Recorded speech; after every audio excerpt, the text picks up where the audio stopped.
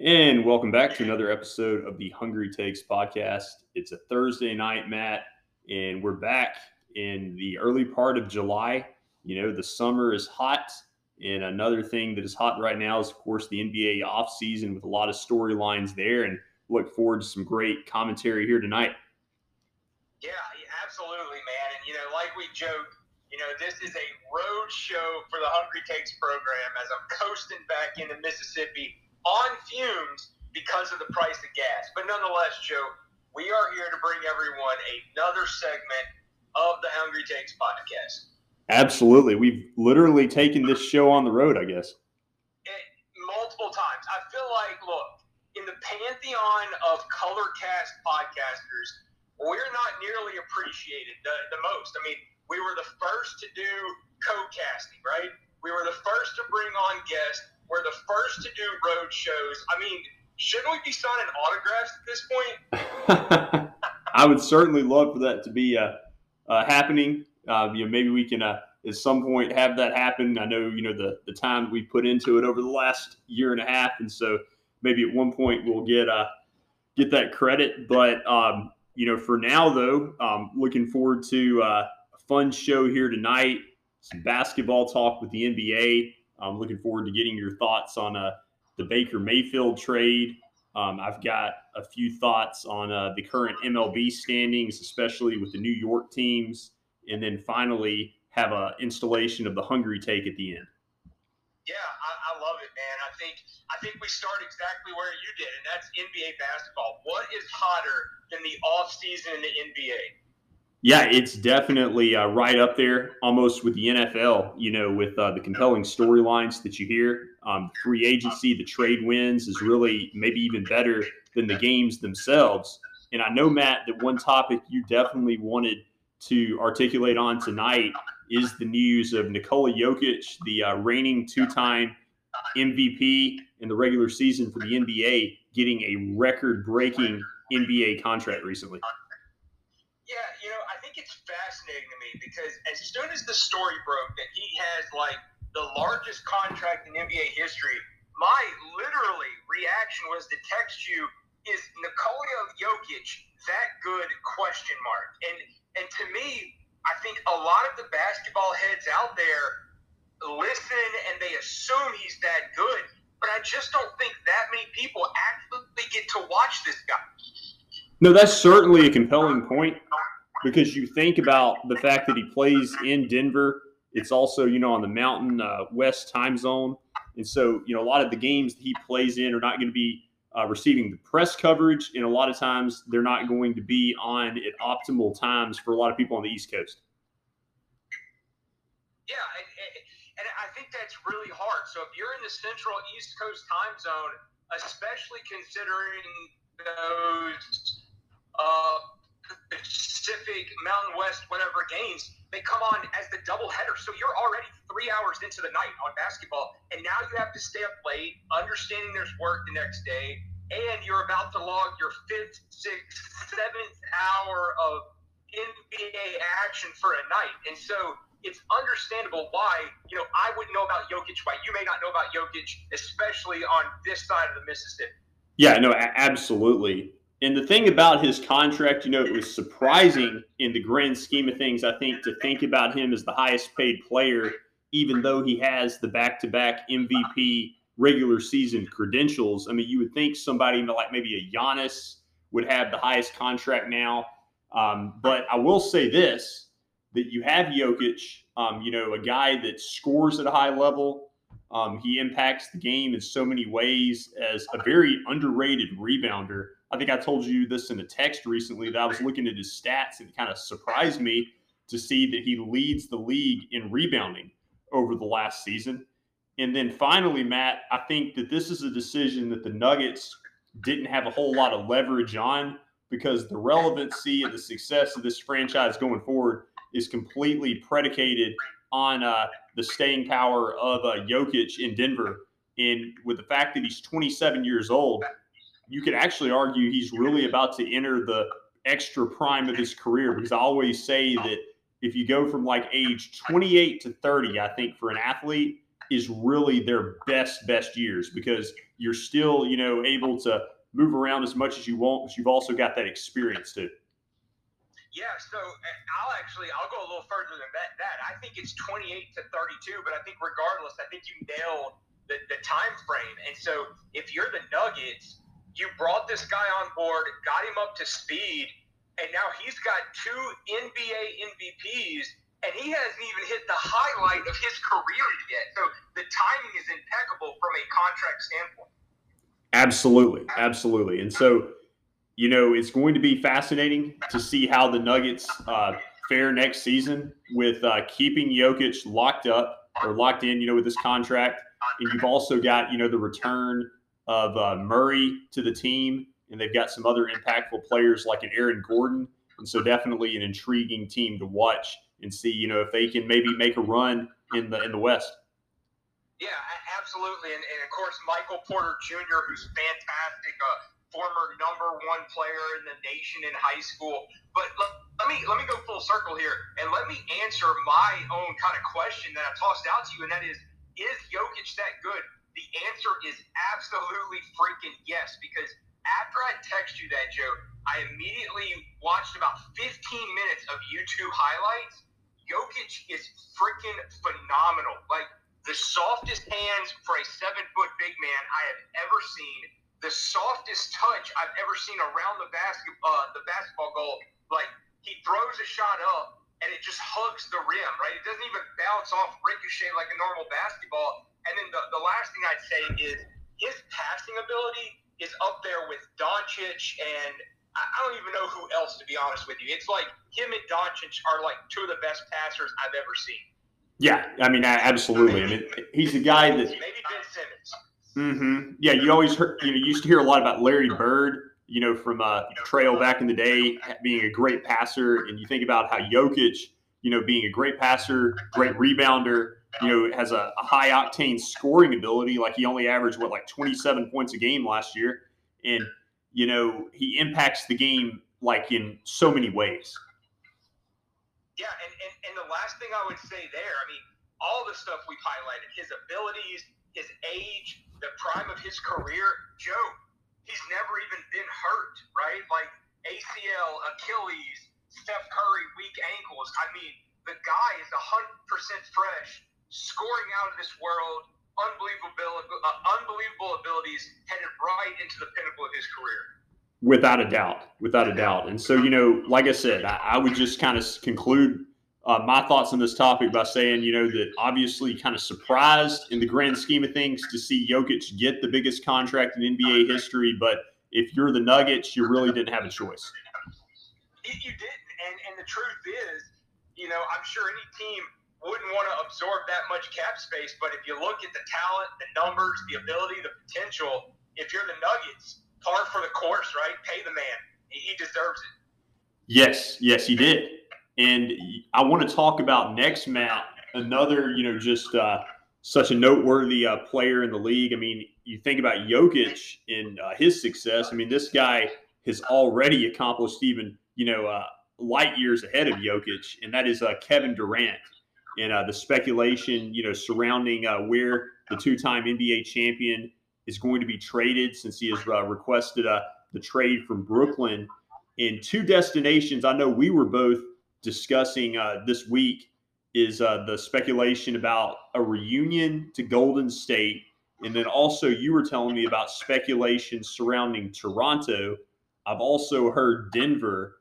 I mean, where do you think this story currently stands? Yeah, honestly, Joe, it's a nasty one, right? Because the truth is, when I run through the list of teams that I've either heard or think about related to Kevin Durant, I don't like any of them, right? And we can go through that list, but I don't know how the story plays out. I'll say I think he is the last domino to fall in free agency. Like, he's going to absorb the landscape, see where others end up, and then eventually will sign to a team. But out of all the teams that have been mentioned, I don't like any of them. Well, I want to concentrate for a second on Golden State, because it baffled me when I heard that speculation. Because here's the thing. I mean, I get that Kevin Durant, is Kevin Durant. and I know that he led them to 2 championships. They went to 3 finals all 3 years he was there, and they wouldn't have won those 2 championships, I don't think, without him. But at the same time, he's going to be 34 years old at the start of next season. In the last 3 years, he's missed a lot of games. He missed the entire season, 19 to 20, recovering from the Achilles. And I think he's only played in 90 games in the regular season over the last 2 years combined. And so the trajectory of his career at this point, as talented as he is very fragile and concerning to me, where if I'm Golden State, I don't want to give up all these assets. These guys, they're young, like Jordan Poole, like a James Wiseman, Moses Moody. I don't want to give up all those guys to get a Kevin Durant who, might not be on the floor the whole season. Yeah, and honestly, the crazy part is Golden State, they do have the assets to make it happen. You name some of them. Poole, you got Wiseman, a newly minted Andrew Wiggins they could ship off, now that he's a champion. But, it's not the MO of Golden State. I mean, me and you talked about it before. They like to bring up their players, right? They like to hold assets. They draft well. They bring them up in their farm system under kind of the tutelage of Curry, Thompson, and Draymond Green. And so to trade those assets away would kind of be going away from what made Golden State so successful. And so I understand it's familiar territory and the potential is there. I don't see it playing out that way, though. Yeah, and I think that you'd be mortgaging, you're the future of your franchise, and you won the championship with those pieces in addition to Curry and Thompson and Green. Like, it's not like you needed Kevin Durant to get over the hump and win the title like the case was in 2016 after they blew that 3-1 lead against LeBron James and Kyrie Irving and the Cavaliers. So you're already at the top of the mountain.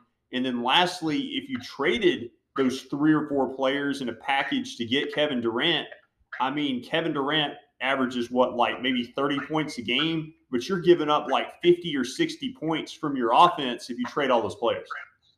Yeah, and on top of that, or in addition to that, he's not 5 years younger than Curry, right? So I mean, at best, he plays as long as Curry does. So it's not like he's 5 years younger and he's going to extend that championship window.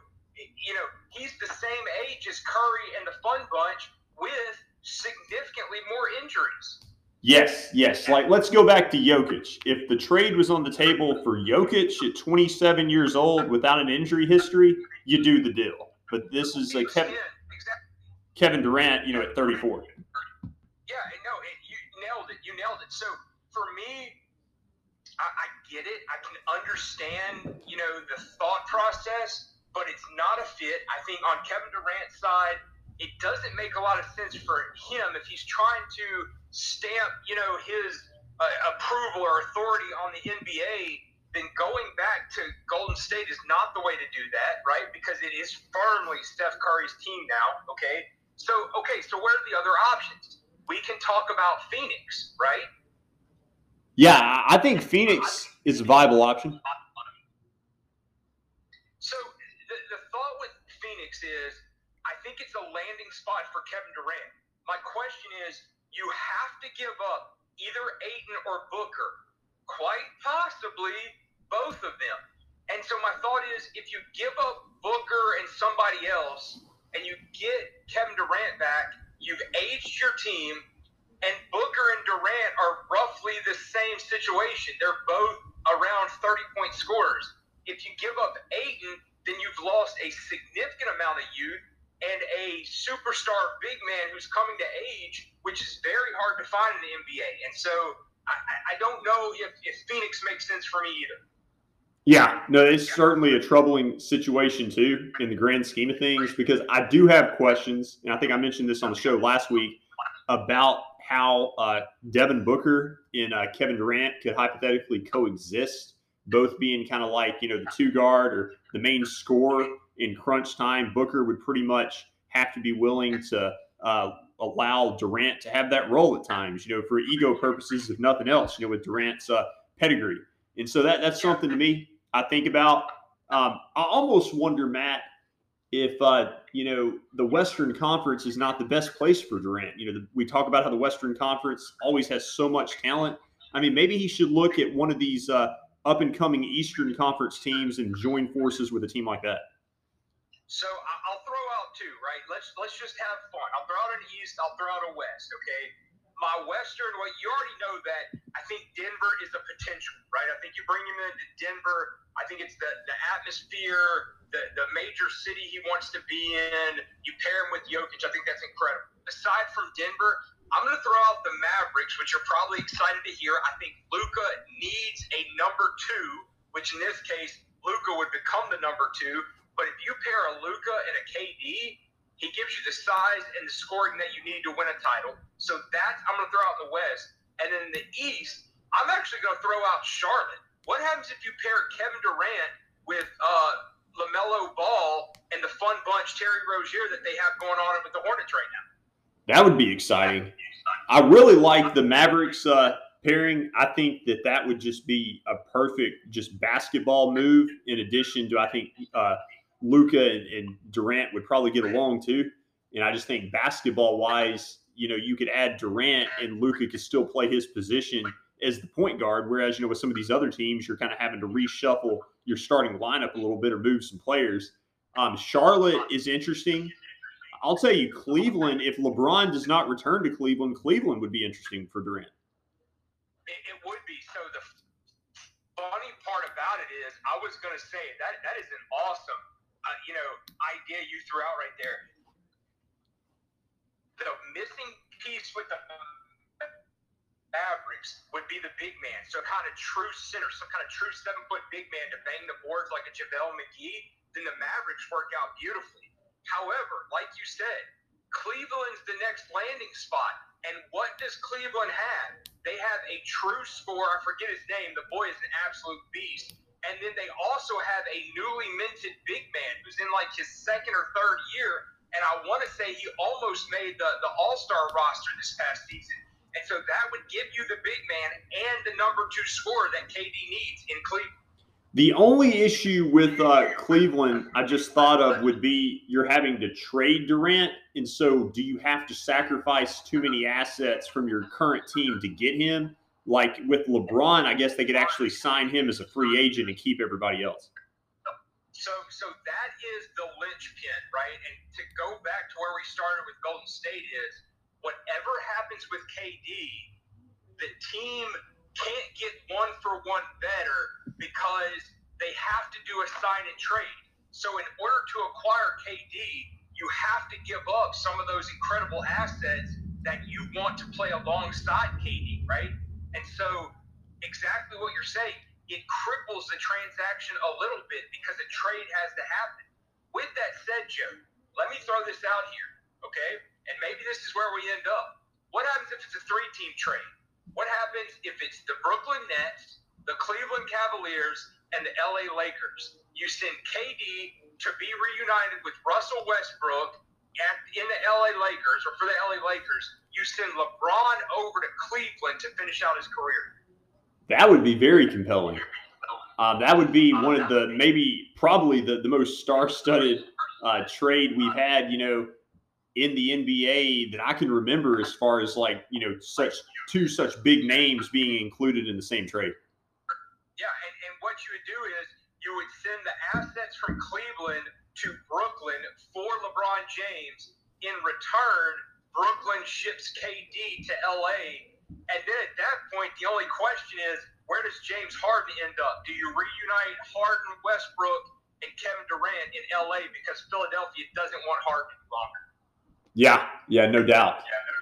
You definitely expect some reshuffling here. I mean, do you have a timeline prediction as far as when you think we may see some of these dominoes finally fall? Yeah, I think you have a few more players that have to shake out. I think LeBron is still moving. If anyone thinks LeBron is playing in LA next year, you're dreaming, right? You're absolutely freaking dreaming.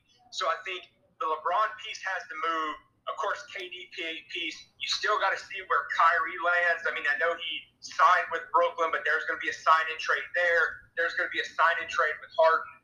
I'm thinking You're not going to see it shake out until the end of July, right? As we get closer to the end of July, you'll start to see some of these moves. But I'm telling you, it's all going to center around KD and LeBron, with the kicker being Kyrie Irving. Mm-hmm. Absolutely. They're definitely going to center around those big names. You know, the NBA, very similar, you know, how kind of quarterbacks drive things in the NFL. You know, the NBA definitely driven by the big name players. And Matt, speaking of quarterbacks, I'd be remiss if I did not, as we transition here, get your take on the trade yesterday or this week in the NFL with Baker Mayfield going from Cleveland to the Carolina Panthers. Yeah, honestly, I'll keep it super simple. I like it.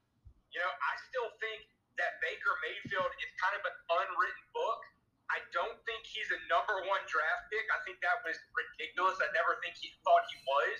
But I do think there's potential there, and I think Carolina's a good fit. Mm-hmm. Yeah, absolutely. I remember thinking, Matt, when Baker Mayfield was picked number one overall, I was like, if you're Cleveland, I know you think he's the number one pick, but I'm not even sure if the other 31 teams in the league would take him in the first round. You know, he might even be available in the second round. So it always puzzled me, similarly, that he was the number one overall pick. Never really seen a guy, I guess, outside of Kyler Murray just catapults up draft boards the way Baker Mayfield did that season. But if you're Carolina, you know, you suddenly have such a crowded quarterback room. That may be the story not enough people are talking about on TV is, you know, you've got Matt Corral, you've got Darnold, and you've got Baker Mayfield. I mean, my goodness. Yeah, and of course you always have the Cam Newton situation hanging out there. Now, by no means has he re-signed with Carolina, but apparently, Joe, the question I have for you is, you traded for Baker Mayfield. Okay, doesn't Baker Mayfield look a whole lot like Matt Corral? And hasn't Baker Mayfield proven that he's not as good as everybody thought? So my question to you is, if you have Matt Corral, even understanding he's a rookie and rookies take time, what exactly have you gained? I don't know. And that, to me, is one of the biggest questions. It's kind of like, what is the message to your fan base and what is the message internally to your team? Is this some type of test for Corral where you want to challenge him and see if he'll work harder, or see if Darnold will work harder? Because otherwise, this quarterback room just doesn't make a whole lot of sense, because you felt that when they drafted Corral, in the third round, you kind of felt like that was a steal based on the fact that some people had him in the first round or second round. Felt like, you know, he's a potential guy that could lead a franchise as the starting quarterback. And so what message are you sending to just go out and get a 27-year-old quarterback? Yeah, you know, my only thought is, I like Matt Corral, and I think there's potential there, especially in kind of the Kyler Murray offense that's run in the NFL nowadays. I definitely think there is opportunity for Matt Corral to possibly be a starting quarterback, right? He did really great things at Ole Miss, and I think there's a potential there. So my thought is, you bring in Baker Mayfield because you do need a starter day one, and clearly Sam Darnold is not in, right? So Sam Darnold is the true backup. If someone gets hurt, Darnold's the backup. You bring Baker Mayfield in to be your starter, and to really make Matt Corral compete, make them compete with each other as Darnold the backup and kind of the veteran in the locker room to coach these two guys. That may be what they're doing. That may be the strategy. And we'll see if it works out for Carolina. You know, definitely a lot of pressure this season on Matt Rule and this organization. You know, they parted ways with Joe Brady as their offensive coordinator during last season. You know, you have a division that is kind of a little bit in transition, you know, with Sean Payton moving on from New Orleans, with pretty much question marks everywhere except for Tampa Bay, also with Matt Ryan's trade. Yeah, absolutely. And Matt Ryan ended up where again? Remind me, because I felt like that flew under the radar. It's the Colts, isn't it? Yeah, it's the third year in a row the Colts trade for another quarterback. And to me, you know, Matt Ryan is far from done. It's really, do the Colts, can they either find the wide receivers or do they have the wide receivers in-house? I guess they have Pittman. I'm not a big T.Y. Hilton guy, but otherwise, I think Matt Ryan was kind of a steal because he's not washed just yet. He's got a few good seasons left, and Indianapolis has a good team. They really do, Matt. And you look at the makeup of their team with an offensive line that's gotten better and better, and you think about Jonathan Taylor being arguably a top 2 or 3 running back in the league. It wouldn't surprise me if he gets MVP votes this year. If he won the MVP this year, it wouldn't surprise me. And with that division in the AFC South, I kind of feel like the Texans may take a step back this year. Like, it is wide open for the Colts to win it. I think so, and they have a good defense on top of that, right? So, yeah, I mean, I think that's a really good pickup for them. And I'm glad you said that. The Colts are a team to watch that nobody's talking about. You're going to hear so many people concentrate on the AFC West this year in the AFC with like Denver and Russell Wilson and KC and all those teams that are getting all the hype, with the Raiders, all those teams. But really, Indianapolis may be the team to watch. Yeah, just plodding along, right?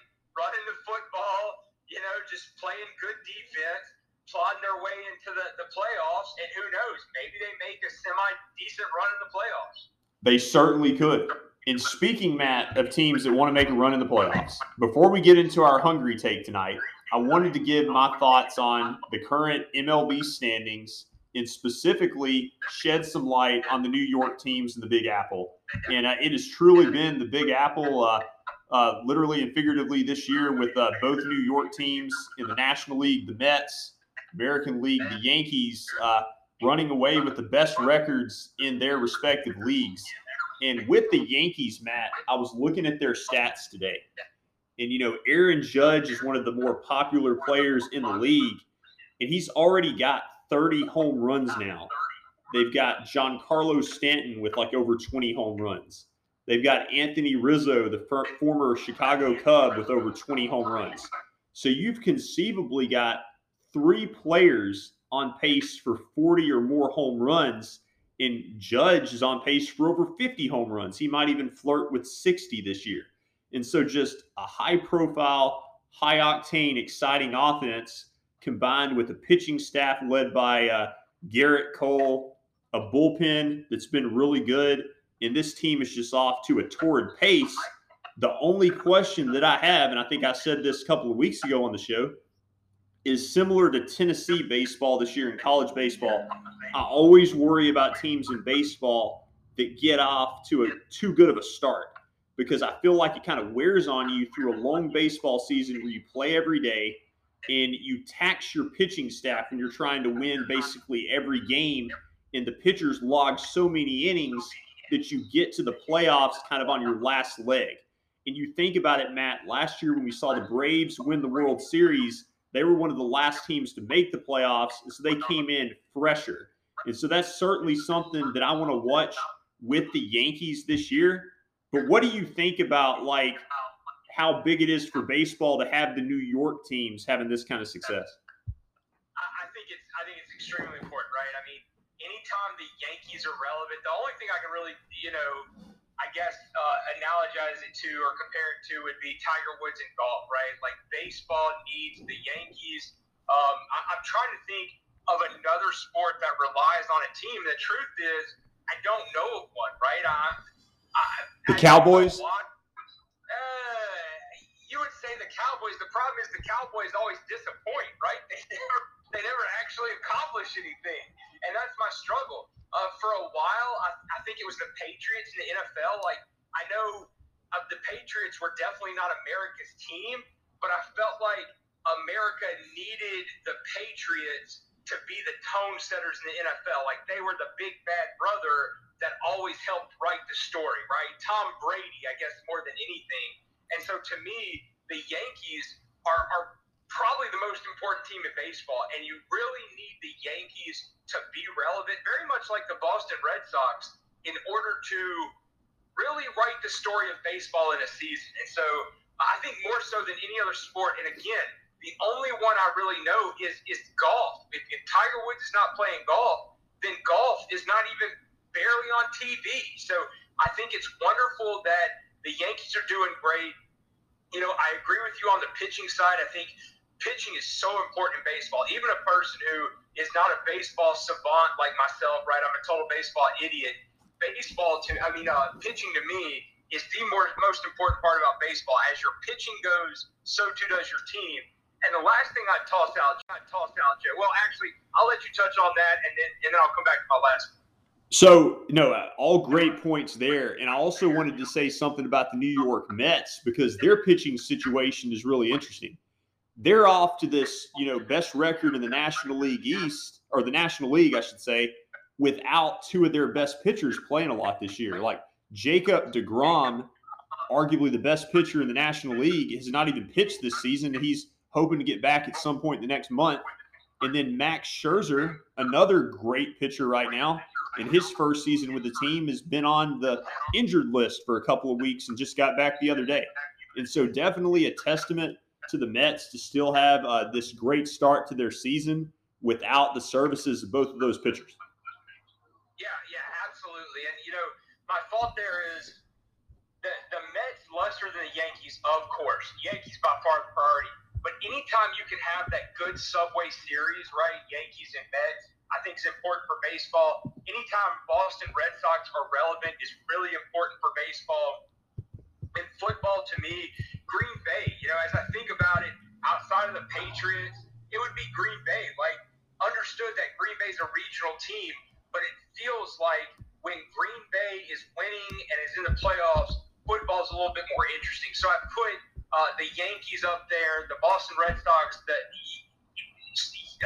New York sports up there with the Tiger Woods, the Patriots, the Green Bays of the world.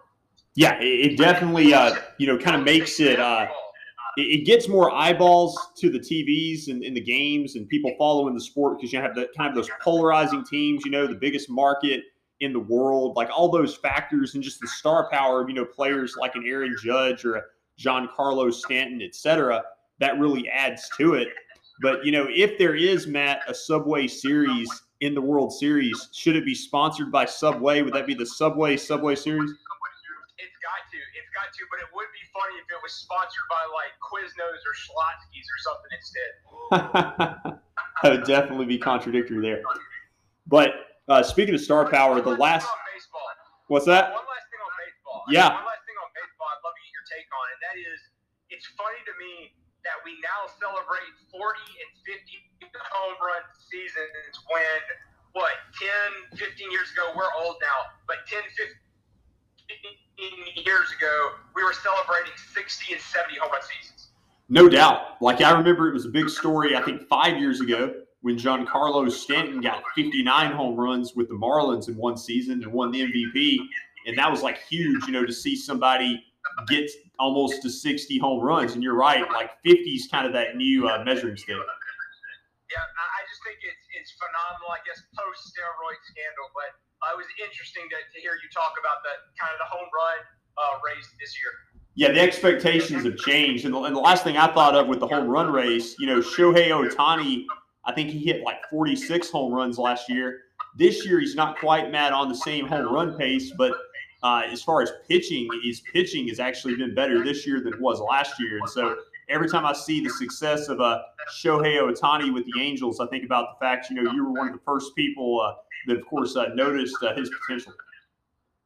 I mean, me and the Japanese translator, right? I mean, I was right there. It was like I was in the Japanese dugout scouting myself. I mean, look, I don't want to take credit when credit's not due, but facts are facts. I was like the first person in all of America to find out about Shohei Ohtani, and I'm going to ride that to the grave, especially considering that it's a baseball player. There you go. Definitely ironic, that you had that prediction, but definitely give you credit for that prediction early on.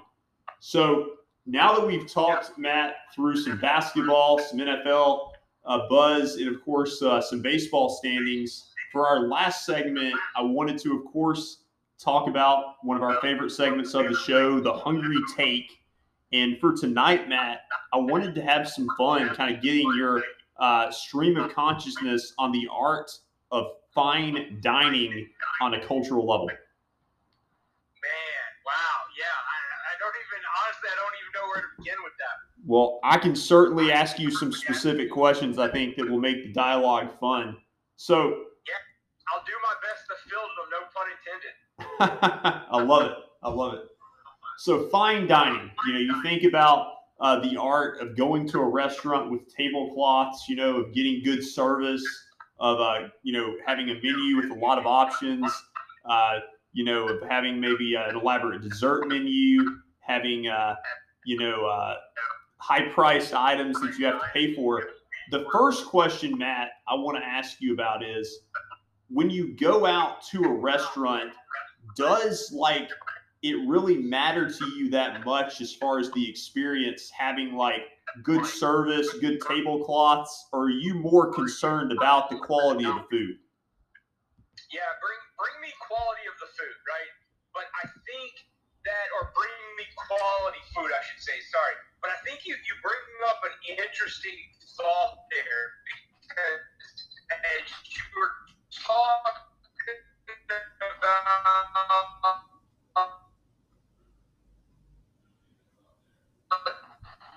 the service, the tablecloth, was a fine dining. In a fine, everyone's take on it, right? And my initial thoughts are, well, the prices are going to be high. Oh, well, everything is going to be a la carte. Well, you'll know because they're going to serve $200 bottles of champagne.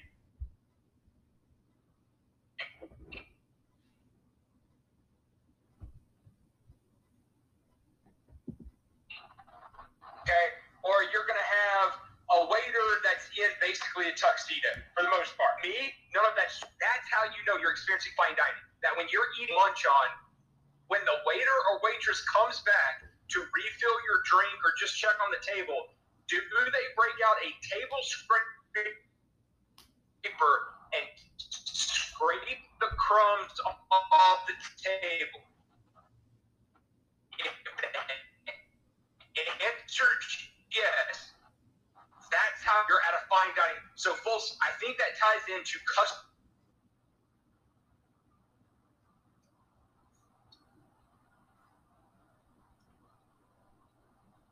Well, one of the overarching questions too I wanted to ask you before I get into a couple of more specific questions is on its face, would you say that fine dining is overrated or not? Without a doubt, yes. So 5-star prices, 2-star food. That would be my overall tagline there. Fine dining equals 5-star prices, 2-star food. And that's kind of the similar view that I share, Matt. I concur with that assessment. And I think that on a cultural and societal level, there's a lot of pressure and expectation, that if you have a big event in your life, like whether it's celebrating an anniversary, having like a retirement party, getting a new job, whatever it is, you see people, instantly think they need to gravitate towards like the best place, as far as 5-star in town. And I feel like so often I go to a place like that and, it's kind of cool, the experience and everything, but I've often sat there and, seen the quality of the food. And I'm like, I really could have done a lot better at a place, with better food. Yeah, absolutely. I think the essence of fine dining is the exclusivity that it brings, right?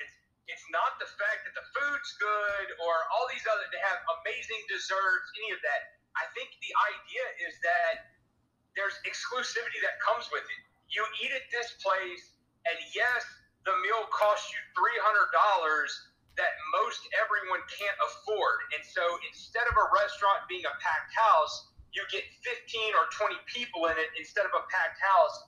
And that's the exclusivity, and that's really what you're paying for with fine dining, right? It's segregating you from the riffraff or the commoners more than anything. Yeah, that's true. Another thing I thought of, how oftentimes we'll be eating out, and we've talked about, people, being notorious in this day and age for, not being able to turn away from their cell phones, if they're out eating with a friend or whatever. I wonder, have you noticed, I'm trying to think about this myself, if the obsession or addiction to cell phones has matriculated into fine dining as much as other places. So that's an interesting concept. And with, the situation with COVID, I have not been in a fine dining restaurant since I feel like 2019, I would say, which is a long time. And really, from 2019 to 2022 right now, I feel like the addiction to cell phones has hit another level. I think we can thank some of that in part to COVID, right? And working remotely and, dealing with friends and family from afar. And so I haven't experienced that just yet, to be honest with you. No, that's certainly true. You feel like the addiction's greater kind of out of necessity because you think about how many people you stay in touch with through the phone opposed to being in person. And I also think that fine dining was one of the industries hit the hardest with the pandemic because you had all the food to go, you had food delivery services just going through the roof with all the money they were making. But like fine dining really didn't have anything to offer. Like really, Matt, that maybe makes our point as much as anything. The fact that, people didn't want the fine dining food delivered because the food wasn't good enough without the experience. Exactly. You nailed it. That's amazing how me and you just parametricized everything down like that. That is incredible. But Joe, let's tie it back in. When you are fine dining, do you think it's acceptable, or have you ever really had deep sports conversations around a fine dining experience, and/or have you ever seen sports on the televisions, whether it be the bar, like the bar and the restaurant, but have you ever seen sports being played in a fine dining atmosphere? I'd have to think about that. I feel like I've been to maybe a couple of college towns where it's so prevalent, the sports, linked with the city, that they've had maybe a football game on in the backdrop. But it seems like it's like fewer televisions. Like you might have like one TV in the bar area. Like, for instance, it's not, I don't know if it's like the finest of finest dining, but the Italian restaurant in Hattiesburg, Tabella. Have you been there? Yes. So they have like the one TV by the bar, and that's it. Like they don't have TVs, wall to wall. Right. So there you go. So fine dining is not good for sports, right? It's not good to watch sports, not necessarily great to talk sports. Primarily, you're going to talk whatever the special event is, or potentially business if you're there on business. The food is 2-star at best. The prices are 5-star. Joe, what good is fine dining anyways? Well, here's what I would say. I feel like both of us really try to work hard at being able to talk and trying to talk or relate to anybody. I know that's something we were discussing recently when we were talking. But I will say it kind of tests my limits in a fine dining setting, especially if I were to end up in a fine dining situation with like 5 or more people, where everybody's going to kind of take turns carrying the conversation. Like it's definitely probably not going to revolve around sports. No, I don't think so. So fine dining to me is not even applicable in the sports arena, right? It's just, it's not where the conversation goes. You'll never have sports being played in the background. It's just not something that you relate to fine dining, really. It's almost like everybody's just trying to kind of one up each other. It's kind of like just kind of this social expectation that we got to do this because we just got to do this. Yeah, and quite frankly, it would be a fantastic social experiment to go to a fine dining establishment wearing nothing but sports jerseys, right? To kind of break the social norms of fine dining. Yeah, well, you have places in New Orleans where it's like, I think you have to have a suit and tie or a coat and tie even to enter the restaurant. Crazy. Yeah, like my dad actually had a colleague he knew that would go down like once a week, like in the 80s, drive to New Orleans and eat at this restaurant Galatours, and it was like you had to wear a coat every time you ate there, and that's what he and his wife and another family member would do, like every Wednesday at lunch, kind of as their getaway, was have that fine dining experience 2 hours away. I want to find a place that requires a cummerbund and a bow tie in order to eat there. You might have to open that place up to make that requirement yourself. I love it. Yeah, that would be fantastic. I'd be the only person in there. You definitely have that exclusivity. Yeah, it would. Yeah, you would absolutely get the exclusivity. You, yourself, and I, basically. Yeah, definitely. All right, Matt. Well, I mean, that's all I have as far as fine dining, but that was definitely a fun conversation. Yeah, man, absolutely, as always. All right. Well, fun show here tonight, Matt. Really enjoyed it. You know, people say this is the time of the year where the sports world is, slower, but we definitely here at Hungry Takes, insist on keeping you guys entertained and kind of going away from that narrative, and hope that everybody enjoyed the show tonight. Yeah, and look, sports, we're in a lull right now, but give it about 2 or 3 weeks. Things are going to heat up, and they're going to heat up in a quick way, right? There's going to be a bunch of splashes in the free agent basketball market. That is going to propel us right into the start of good old college football and preseason NFL, and then off to the races we go once again. Yeah, it'll really get crazy, too, when you have, like, the NFL training camps opening up at the end of July. Exactly. So only a few more weeks away before really we get hot and heavy, and the drama of sports plays out yet another year. Yeah, it'll certainly be action-packed, no doubt. And I know, Matt, that hopefully our next episode will be action-packed, and I can't wait to the next show. Absolutely, man. Look forward to it. All right. Hope everybody has a great night, and we will talk to you soon.